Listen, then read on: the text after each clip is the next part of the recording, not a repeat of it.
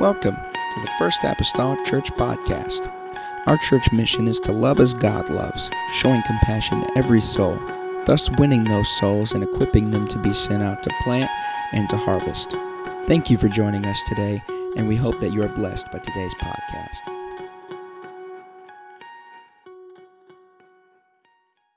Course, but also we're trying to have some type of means or mode of recognizing those who have graduated from college or high school or junior high or such, whatever that transition may be. And so we have three individuals tonight that will be honored, and they'll have some tables in the back here of the church that people may be able to pass by and get a look at that demarks the milestone in their life. For instance, Brother Alex Mason graduating from college, and Mariah McGee, and also Raven Adams doing a transition from 8th grade to high school. And so just keep that in mind here for this evening. Church family, I'm going to turn to a few different places of Scripture this morning to look at here today. First will be 1 Peter chapter number 4. We'll also be reading from 1 Corinthians chapter 4 and Luke chapter number 12. So just a few different verses of Scripture to kind of set a basis for our subject matter today. We are still in our discipleship series. However, we finished up. We did the whole complete lesson of fasting last week. We squeezed it out. I'm not going to endeavor to do that today. So I'll try to be mindful of your time. 1 Peter chapter number 4 and verse number 10, the Bible says, "As every man hath received the gift, even so minister the same one to another as good stewards of the manifold grace of God." The manifold grace of God. The gift that it's speaking of course, is that grace, that gift of grace that God has given to each and every one of us, but that we must minister the same to one another, in doing so as being good stewards, and I emphasize stewards. 1 Corinthians chapter number 4 and verse number 1, the Bible says, "Let a man so account of us as of the ministers of Christ," and again I emphasize stewards of the mysteries of God. And so the disciples and the apostles have been called to a position and place to be ministers of Christ, and he had made them stewards of the mysteries of God. You'll remember at different places he said, for like some of the parables, they would come back and ask the Lord, "Well, what meaneth this?" And he says, "Well, to you it's given to know what the full intention and meaning of this is. For others it's not necessarily so, because he has made them stewards of the mysteries of God." Luke chapter 12 and verse 42 starting, "And the Lord said," this is a parable, "and the Lord said, who then is that faithful and wise steward, whom his Lord shall make ruler over his household, to give them their portions of meat in due season? Blessed is that servant whom his Lord, when he cometh, shall find so doing. Of a truth I say unto you, that he will make him ruler over all that he hath. And if that servant say in his heart, My Lord delayeth his coming, and shall begin to beat the men servants and maidens, and to eat and drink and to be drunken, the Lord of that servant will come in a day when he looketh not for him, in an hour when he sees he is not aware, and will cut him in sunder, and will appoint him his portion with the unbelievers." And so again, this is a parable about a wise and a faithful steward. Blessed if he is that servant that is doing diligently as a wise and faithful steward should do. But if he is being a steward that is not keeping to the task in his role of stewardship, then there is judgment that comes unto him. This morning I want to talk to us for the next few Sundays just along the idea and the concept of stewardship. Along the ideas of stewardship. Amen. This morning I'm going to pray, ask the Lord to help us. Father, I pray today, Lord, that you're able to help us, Lord Jesus, in this place this morning. Open our mind and understanding. Let our attention, God, be toward your word. Let your word, God, find a place, Lord, of lodging in each of our lives. Help us, God, to learn. God, be enlightened with the Scripture. Be obedient to it. And we'll not fail to thank you and praise you for it. In the lovely name of Jesus Christ that I pray. Amen and amen. Amen. And the church say amen. Amen. You may, hallelujah, be seated if you stood there in your home today. Hallelujah. Thankful for you joining us online here in our service. Stewardship this morning. The Bible teaches us throughout God's Word concerning the idea and the concept of being stewards or stewardship. It teaches us as Christians that we are stewards, all right? We are caretakers. We are managers of all of the resources that God has placed in our lives. From the onset today concerning the idea of stewardship, it's important to denote that as a steward, we are not the owner of the resource. We are not the owner of the resource, but we are the managers of it. And so we must manage it and we must steward whatever resource it may be in such a way that the actual owner of it has deemed it necessary, as they've deemed it necessary, or at least in accordance with their desires. And so whenever I talk about stewardship, I would say probably by and large, most of the time, people's minds go toward the aspect of tithing and giving whenever we talk about stewardship. But God has made us stewards even beyond just the resource of monetary goods. We are stewards in various areas of our lives, resources that God has given to us to utilize and to manage. For instance, this morning and for the next few weeks, we're going to talk about stewardship in more than just one area. We want to talk about this being stewards over our time. We want to talk about being stewards over our talents. We want to talk about then, of course, being stewards over our treasure and being stewards over the testimony that has been given to us. And all of this for the glory of the Lord. And again, as a steward, all of these resources, time, treasure, talent, testimony, all these things are things that the Lord has given to us. He is ultimately the owner of it, but He has given it to us to be stewards over, to manage according to His design, according to His desire. And so the scripture, even in our text in Luke 12, whenever it speaks of the parable of this faithful and wise steward, God promised blessing. He promised some things unto the steward that was termed faithful or that was wise. And yet the flip side of that coin is just as true, as blessings coming to the faithful and the wise steward, as there being punishment, if you want, judgment, if you wish to call it, coming to the one that was unfaithful, amen, with what had been distributed unto their care. And so again, stewardship is very important. We see this in Old Testament and in New Testament. Even just, not just biblical world, but in the natural world, the culture of different peoples and races and nations, stewardship, it was common for wealthy families to assign the management of their household, the management of their wealth and finances to someone that they deemed trustworthy. Many times they didn't take care of those matters necessarily on their own, but that was delegated to somebody else. They still owned them, but the operation and the purpose of distribution and caring for those things was given to somebody else.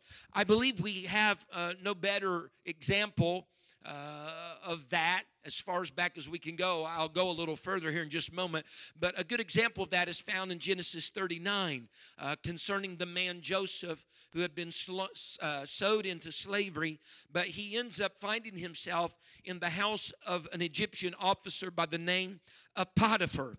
I want to read, if you will, the first 6 verses of Genesis 39, because this is really the story of a steward. This is a story, as he's spoken of here in Genesis 39, of an overseer, a steward. The Bible says, and Joseph was brought down to Egypt, and Potiphar, an officer of Pharaoh, captain of the guard, an Egyptian, bought him of the hands of the Ishmaelites, which had brought him down hither.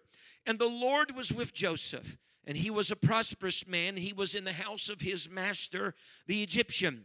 And his master saw that the Lord was with him, and that the Lord had made And the Lord made all that he did to prosper in his hand. And Joseph found grace in his sight. And he served him, and he made him overseer over his house. And so here we have Potiphar making Joseph an overseer, or for our biblical terminology here, even for our purpose of the lesson today, he made him a steward.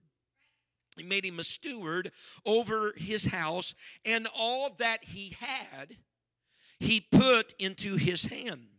And it came to pass from the time that he had made him overseer in his house and over all that he had, that the Lord blessed the Egyptian's house for Joseph's sake. And the blessing of the Lord was upon all that he had in the house and in the field. Verse 6, and he left all that he had in Joseph's hand. And he knew not aught he had, save the bread which he did eat. And Joseph was a goodly person and well favored. And so here in Genesis we have an example, Joseph being an overseer or a steward of Potiphar's household. And note, Potiphar put everything that he had, let's say all of the resources that he had, within the hands of Joseph. Amen. And so there's a sense of no doubt privilege, because he had all of his master's things, but also a sense of responsibility. Because always in the real world and within the Christian world, privilege does not come without responsibility. Privilege does not come without responsibility. And so the Bible tells us, even in verse 6, that Potiphar knew not aught he had, save the bread which he did eat. In other words, Potiphar had such confidence in Joseph as the steward that he didn't worry or concern himself about any of the resources that he had delegated unto Joseph. He just worried about what he ate from day to day.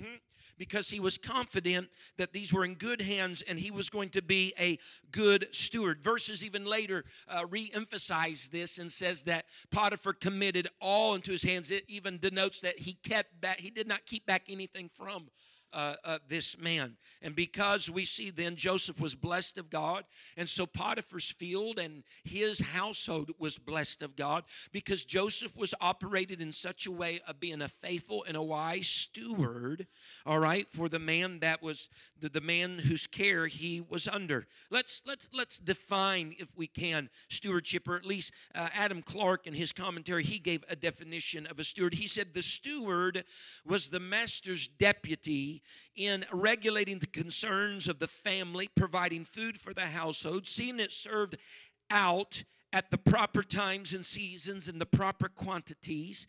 He received all the cash, expended what was necessary for the support of the family, and kept exact accounts, which he was obliged at certain times to present for examination before the master. All right?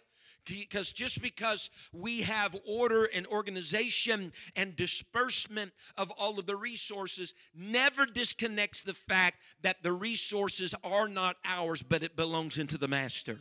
And so we give account.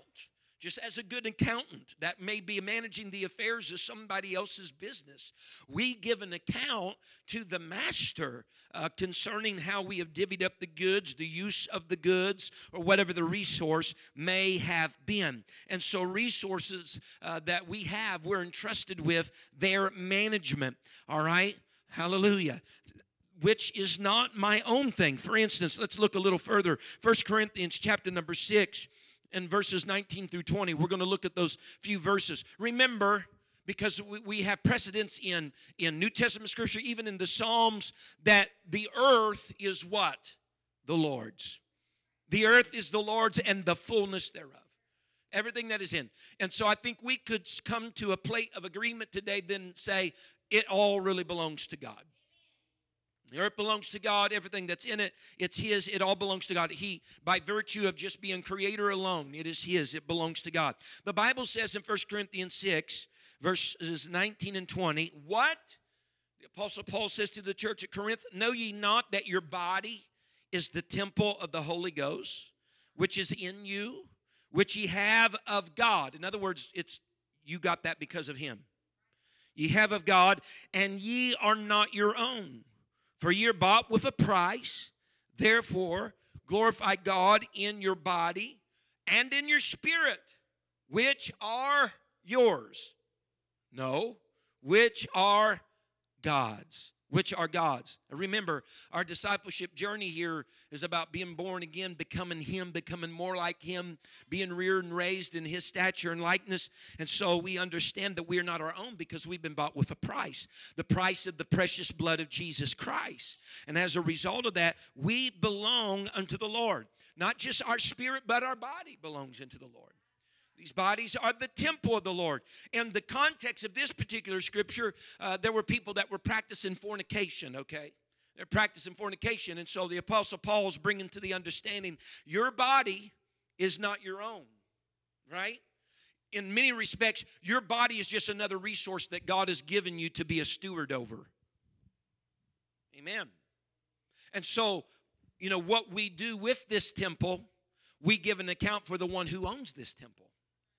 And when we look at that, we can look at even our own health. We have been stewards for this body. Amen. And so there's other things that sometimes people bring into their bodies that defile it, all right, that hurt the health of it. But in reality, this bodies that we've been given is a resource that's been given to us by God that we have been made stewards over. And so we are bound to God and we are accountable to God, concerning this resource of our body and our spirit. But again, these are not our own. They belong unto Him. I'm sorry. Whenever you become a child of the living God, the phraseology, well, this is my life, I'm going to do what I want to with it, goes out the door. Amen. In reality, it was out the door before you ever became a Christian. Because you don't have the power. He, in a moment, He can take the breath that's from your body. He can do that in just a moment. He has the power to do that. So these things are really given to us as resources. You can look, you may not want to go there, but you can maybe for me speaking about it. There's another parable, another one found in Luke chapter number 12. There's a few parables in there outside even the one that I read unto you today. But there is another parable there in Luke chapter number 12 who is speaking about a man who was according to the parable, considered a rich man. He had his barns were kind of full to capacity.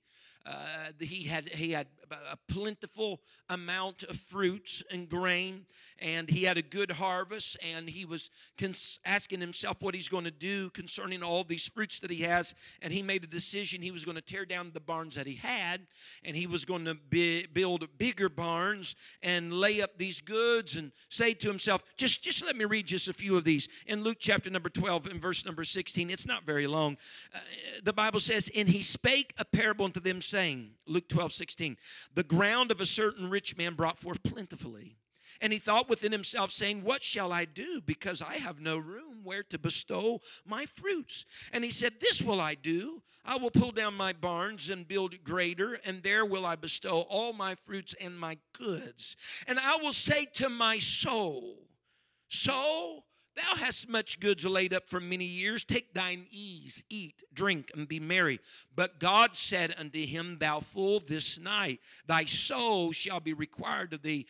Then whose shall those things be which thou hast provided? So is he that layeth up treasure for himself and is not rich toward God. And so here is the individual. If you were to go through those verses and begin to count, you would record about the word I used about 6 times and the word my used about 5 times. What am I going to do with my goods? Right?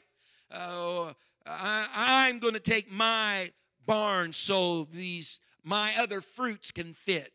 Right? And so he's really putting a heavy hand of ownership on the barns, on the fruits, on the harvest. And really God's not even mentioned in all of that little dialogue that he's having in that mode of this parable, first of all. But then when we see it all said and done, that God called the man into account concerning his soul, requiring something of him, and all of the treasure that he had put upon the earth in surplus that he thought belonged to him. He realized, you know what? Whenever you die, that doesn't belong to you. It's going to go on to somebody else. And he said it would be needful for you to lay up your treasure, amen, not for yourself, but that you would have been rich toward God. that you'd been rich toward God. And so, again, this is a man that is a steward, a man that has resources, but how he uses those resources is important in the eyes of God. Here is the fact of the matter. Someday, God will call us as the master into account over the resources that he has given into our hand. How we have utilized those things, if we've squandered them, if we've done it wisely, if we've done it inappropriately, if we've only done it to serve ourselves, or if we've done things to invest in eternal matters. All right, all these things come to bear whenever we talk about stewardship, because here is a good principle and theme that if you pull one string of it in Scripture, it kind of bunches up in other places of Scripture. We come to realize that the purpose that God divulges these resources into our care is for the advancement of his kingdom. Okay? He gives us, and we'll look at these a little bit more detailed focus on each, but he gives us time to, how can they be a steward over that to use it for my kingdom, because I own that. He gives us talent. How can they be a good steward over that to use it for the kingdom? Monetary goods, all these things. How can we use these under our care as a steward, amen, to benefit and advance the kingdom of God? Because the reality is stewardship is in many regards taking temporal resources, temporal goods, and using them in order to accomplish eternal purposes. Amen. Eternal purposes. The Bible states in 1 Timothy 6, in verse number 17,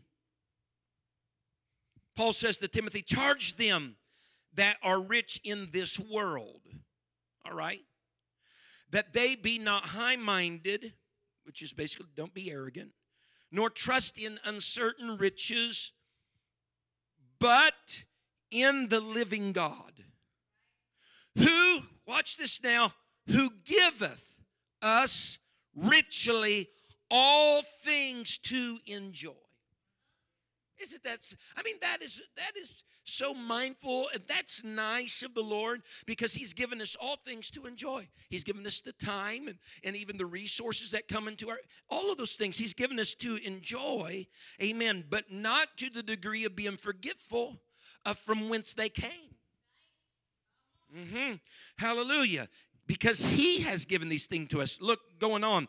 That they do good, these individuals, that they would do good, that they be rich in good works, ready to distribute or ready to give, willingly to communicate. And that's conveying the idea of being open-handed, of sharing, all right?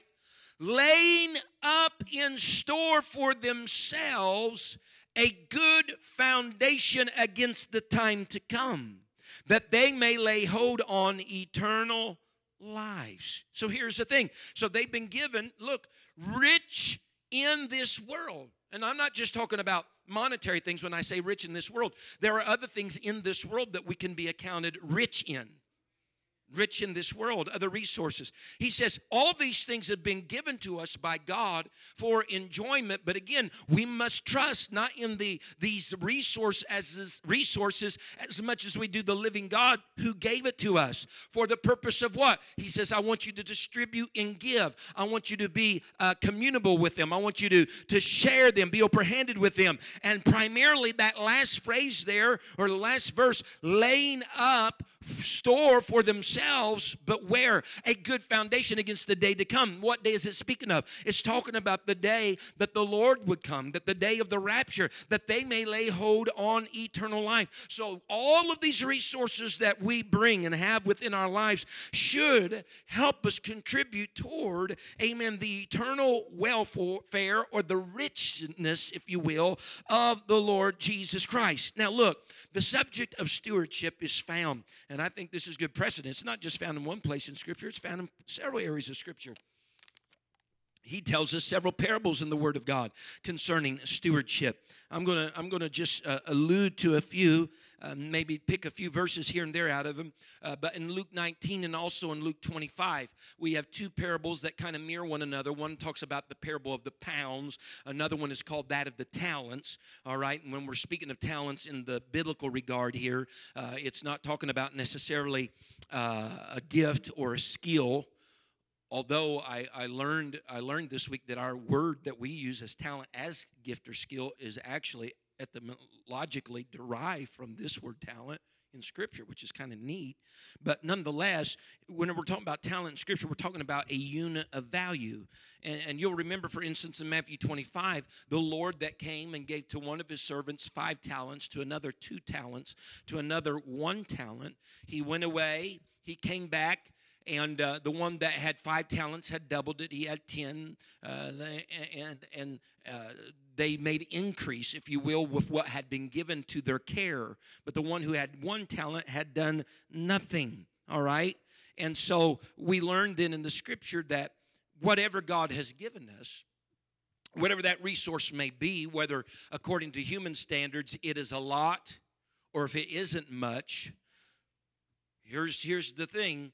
It doesn't matter how much has been given to you, but you can, whatever amount it has been given to you concerning resources, we must put it to use for his kingdom.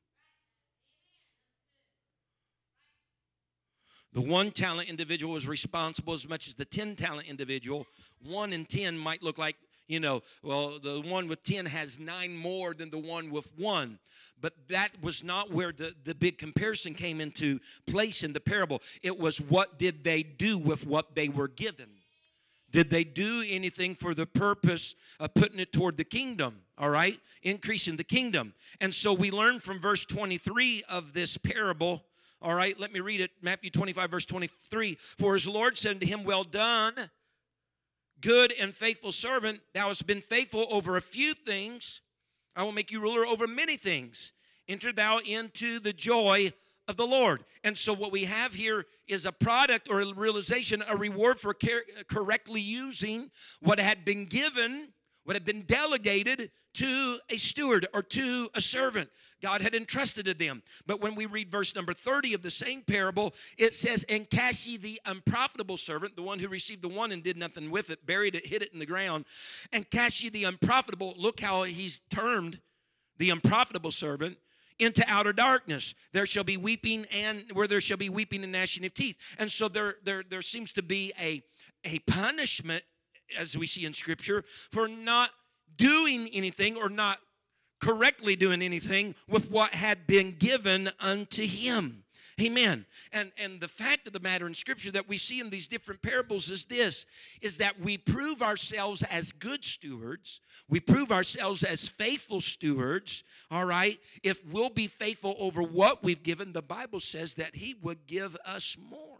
The Bible says the one that had the 5 and increased the number, he took away the one that was given to the 1 and gave it to the one that had that originally the 5. Amen. Because he knew he could depend on that gentleman or that woman, all right? He could depend upon that person because they were faithful over what they had to begin with, all right? Amen. And in the beginning, he gives to everyone, the Bible says, according to their several ability. That's what the Bible says. According to their several ability. He gives to each individual what they are capable of handling. Gives to each what they are capable of handling. Oh, Lord, help me. If we ever despair and get into the number game, they have more, I have less. God has given according to what you're capable of handling.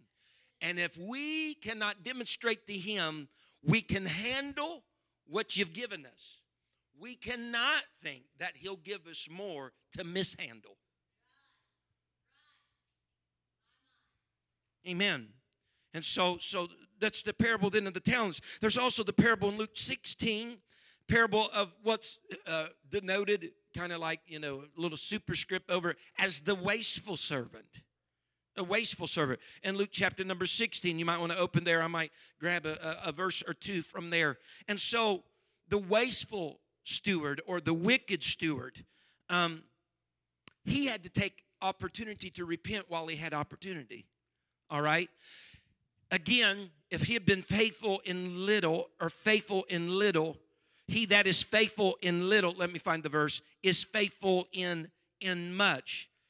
Verse number 10 of Luke 16. He that is faithful in that which is least is faithful also in much. And he that is unjust in least is also unjust in much. That's an important principle. In other words, if a person is faithful with little, they'll be faithful with much. If they're unfaithful with little, they'll be unfaithful with much. It kind of already goes to what I just said. Giving a person more will not increase the likeliness of them being faithful. Because we are the boy crying in that episode many times in our lives, and I think sometimes we don't even realize it. If I had more time, if I had more money, the answer is not more. The answer is, how do we steward what's been given to us? Amen. And so if we're faithful over a few, we'll be faithful over much. Unjust over little, we'll be unjust over much. The amount doesn't change the characterization of the steward. Amen. Amen. Hallelujah. And so we want to be counted worthy, amen, to be able to be entrusted, because here's the fact of the matter. And of course, here he's speaking of just carnal means here in Luke chapter number 16. But if he will entrust us with these natural things, and we can be entrusted with them, then perhaps he can entrust us with some spiritual things. According to the parable, the regard is this: how we manage carnal things may be an indicator of how we'll manage spiritual things.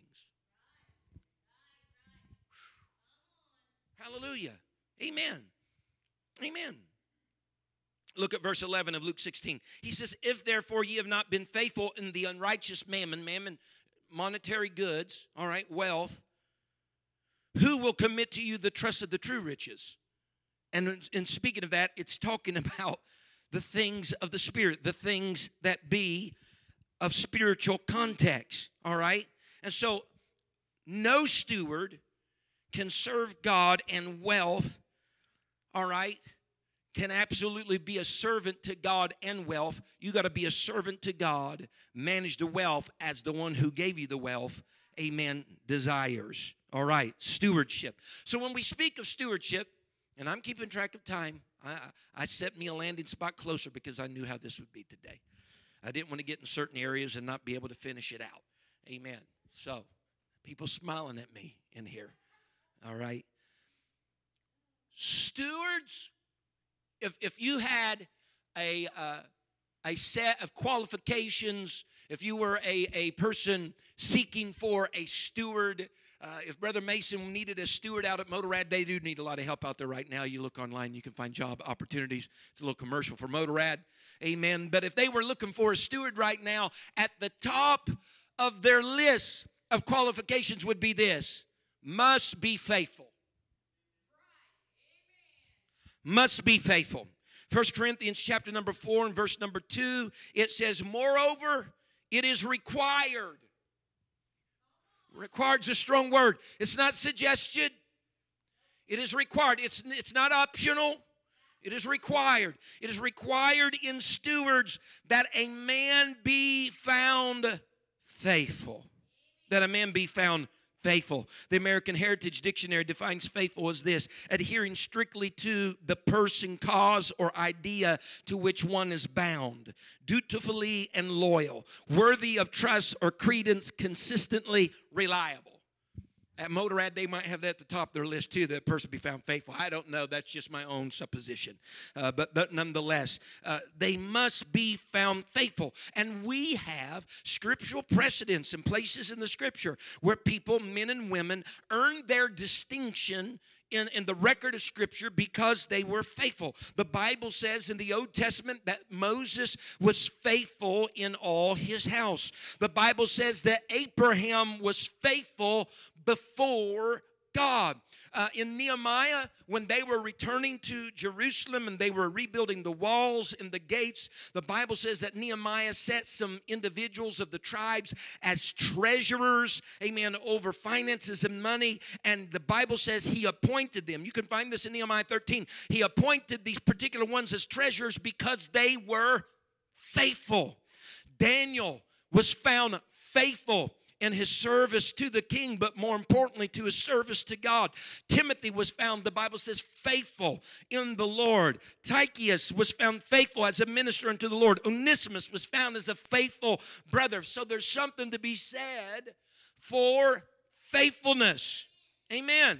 So faithfulness, of course, though, in stewardship means that we must be true then to our duty of stewardship. We must be loyal. We must be adhering strictly to the purpose, all right, of why these resources have been given to us. We're trustworthy. We're responsible. We're utilizing these resources that God has loaned. That God has loaned to us, again, for the benefit of Him. Now, that's not to say, for instance, on the very monetary means that we don't buy groceries or we don't pay our bills. But what this means is we don't do that and leave the other undone. Amen. We're not even talking about treasure yet. We will eventually, all right? But the Bible says in Proverbs 28 and verse 20, a faithful man shall abound. Look at this. Look at this principle. A faithful man shall abound with blessings. Hey, I mean, it's like, tell me where to sign, right? Abound with blessings. A faithful man shall abound with blessings, but he that maketh haste to be rich shall not be innocent, or basically will not be unpunished. If that's his sole focus, if that's all he is consumed with. And so one thing that we must be a steward over, and I might get through this and this would be it for today, but one thing that we must be a steward over is a steward of our time. When I say our time, I'm saying the time that He has given us. Because we all know, don't we, as this world turns and as we grow older, that really our years upon this earth are quite brief. The Bible says that life is here today, and it's like a vapor. It vanishes away. It passes very quickly. You cast your eyes over your shoulders, and I think any adult would probably do this somewhere in their life and say, just where has the time gone? And so we're to use whatever time it is that we are given. And none of us know that exact day or year. But we're to use the time that we have been given upon this earth, time that God has allotted to us upon this earth, to use it wisely. Consider, if you will, what the psalmist said in Psalms 90 and verse number 9, starting. He says, for all our days are passed away in thy wrath. We spend our years as a tale that is told. That's very poetic. We spend our years just like some story that is told later. The days of our years, here it is, are 70 years and 10. A score is 10 or 20 years. 3 times 2 is 60. Carry you to 10, 70. That's 70 years. A score is 20 years. 70, 60, 70. There's your math for today. He says the days of our years are 70. He said if by reason of strength they be 80 or 80 years. Look now, yet is their strength labor and sorrow. In other words, if they were to even live 80 years because of strength, still yet, it is much infiltrated those years with labor and sorrow. In other words, he said, it doesn't matter if you have 70 years, 80 years, lesser or more. Your life, to some degree, is going to be filled with labor and sorrow. For it is soon cut off, and we fly away. Who knoweth the power of thine anger, or even according to thy fear, so is thy wrath? Look at this verse right here. He summoned this up. So teach us to number our days, that we may apply our hearts unto wisdom. What's he saying? We need to use the time that has been given to us wisely. We need to be good stewards over the time that has been given to us. There is the busy life today. There is the busy life today. And the fact of the matter is this, in the busy lives of today, and some people perhaps it's slowing down with coronavirus, I don't know, but in the busy lives of today, unless we specifically plan to give a portion of our time to God, it will go ungiven. Because schedules are hectic, pressures are evident, and many times they will come and be the thieves if we have not purposely scheduled it. And you say, Brother McGee, that sounds weird. Listen, if you know personally it will not happen, time with God is what I'm talking about. Because we're talking about the time of our lives. If you know that time with God will not happen unless you schedule it, then schedule it. Because that scheduled appointment on your daily calendar is just as important as your doctor's appointment. It's just as important as the line you got draped over for vacation. Schedule it if necessary. If that's the way in which you can protect it, schedule it. And let me say it like this. Treat it as that, something scheduled. Treat it as that, something that is an appointment. How many times you ever told somebody, well, I can't because I got an appointment that day at such time? Treat it just as important.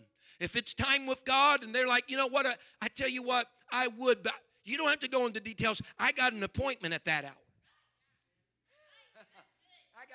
I got an appointment at that hour. And I just don't think I'm going to be able to get that rescheduled. You know, and so schedule those times with God. The Bible says in Ephesians 5:16, redeeming the time because the days are evil. There's one aspect of redeeming in the Greek that means buy back, but there is another aspect of the Greek word redeeming that means making proper use of. Oh, making proper use of the time. Because the days are evil. And so when we talk about stewards of our time, we in our personal devotion to God, right? We must be a steward of that. Amen. I'll go a step further. Before we attempt to be faithful in our service to God and in our duty, whatever capacity we may serve in the church to God and our work unto the Lord, we need to make it a priority to be faithful in our personal relationship with God. It's the old Mary Martha syndrome, right? Before being faithful and serving the Lord there, let's be a Mary that sits down at His feet and spend some time with Him. And take that good part, as Christ said, that would not be taken away from Mary. All right, so we need to set apart time in our lives, amen, for devotion unto the Lord. Amen. Service in the kingdom of God. Amen. Faithful to the house of God. Right? Faithful to the house of God. And when are we talking about, you know, our service to the kingdom, being faithful to that? Man, there's all kinds of things people may, you know, faithful to revivals and to fellowships, whether it's men or women. And, well, amen. Fundraising, evangelistic endeavors, work days, the gamut just runs over and over. Amen. But we must be faithful unto the Lord. The Bible says in Hebrews 10, verse 24, if I may, verse 24 and 25, it says, and let us consider one another to provoke unto love and to good works.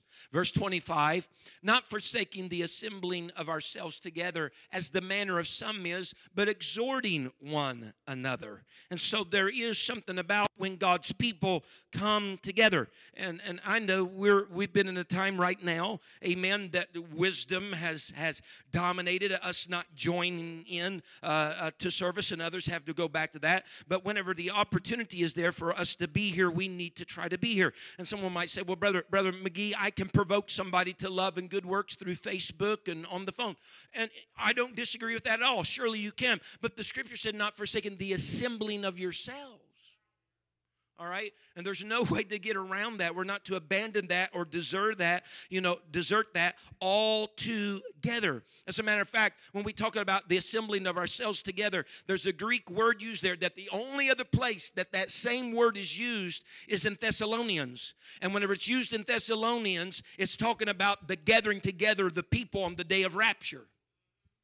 Now, if that gives us precedence about what type of gathering it's talking about for church, then it's talking about a literal gathering together of people that's coming together for the purpose, amen, of the Lord. For that matter, consider for a moment, one of the grand springboards to the deliverance of the children of Israel out of Egypt was this: Pharaoh let us go 3 days into the wilderness as a nation with our men, women, children, flocks, to go to the Mount of God to make sacrifice. What was that? Worship. The very springboard for deliverance from Egypt was them gathering together to the Mount of God as an assembly for worship.